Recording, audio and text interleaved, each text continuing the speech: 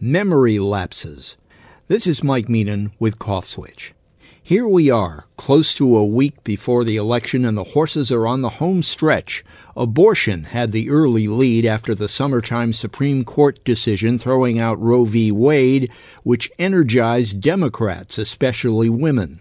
The news was filled with horror stories about preteen girls being forced to flee their states to get an abortion, or mothers having to bear children in spite of possibly fatal consequences. But that was then. Now it's the economy, stupid, crime, and immigration, issues which favor the Republicans. Abortion isn't quite doing it anymore. The news has mostly moved on. Did abortion simply peak too soon? Too bad for the Democrats that the court ruling didn't happen in September to accommodate short attention spans. What about democracy itself? Why isn't that important? The problem with democracy is that you can't eat it, put it in your gas tank, or heat your house with it.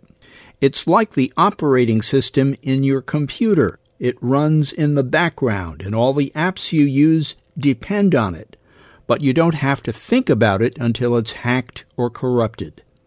The January 6th committee tried to keep it alive, but even this issue is secondary or even tertiary now, or so it seems.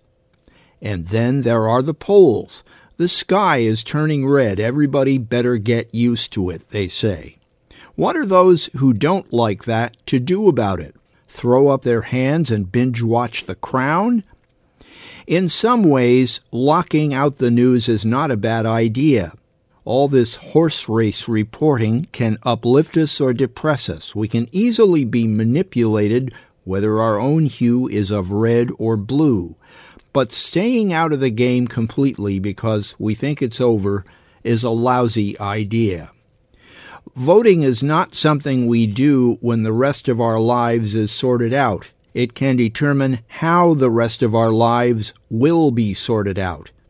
And this year, it might even take a little courage, with others eyeballing us as we walk up to the ballot drop box in some places. But if we look at some third world countries where voting really is dangerous, some of them still manage much higher election turnouts than we do. Yes, it may be more difficult to vote this time, but if we don't exercise our right, it may be much harder the next, and we will certainly miss it when it's gone. I'm Mike Meenan.